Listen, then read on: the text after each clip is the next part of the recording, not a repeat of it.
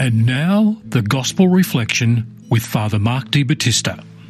Today we hear some more parables from St. Matthew's Gospel, and the one I want to focus on is the one about the weeds and the wheat, or sometimes known as the Darnell. And the basic parable is simply that good seed is sown, and then evil seed is sown as well by the enemy of the farmer. And the apostles ask Christ to explain it to them, and he tells them, the good seed are the subjects of the kingdom, the bad seed the subjects of the evil one, the devil's the one who sowed them, and so forth. And it's a real question for us in our lives to wonder, why does God permit that good and evil are side by side? Why does he just exercise his sovereignty and say all evil is eradicated and the good will have a chance to flourish so his kingdom can grow properly? But this really shows a short-sightedness. It shows a God who is not powerful enough, in fact, to work in a hidden way from the inside. The reality is that in the world, it's not just subjects of the kingdom and subjects of the evil one that exist side by side, but rather the good and the evil exist in each one of our hearts.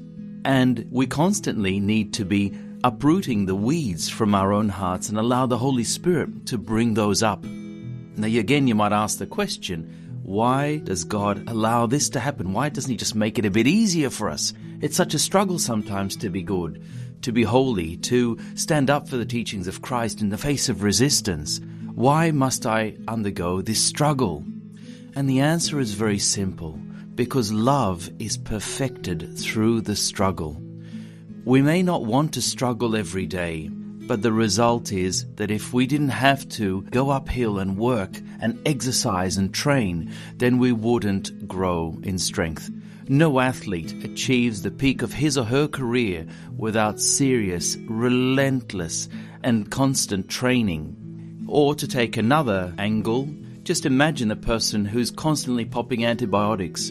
Eventually, their own resistance never acquires the upper strength because they're constantly subject to these other antibiotics or tablets.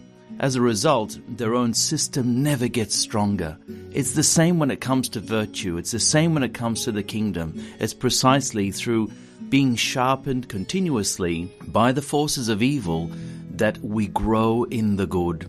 So although it seems like it's actually a difficult road, Christ warns us. He doesn't say the Christian life is going to be an easy one, but he does reward us and say, those who follow me and pick up their cross every day will have the 100-fold in this life and together with persecution, and then eternal life in the world to come.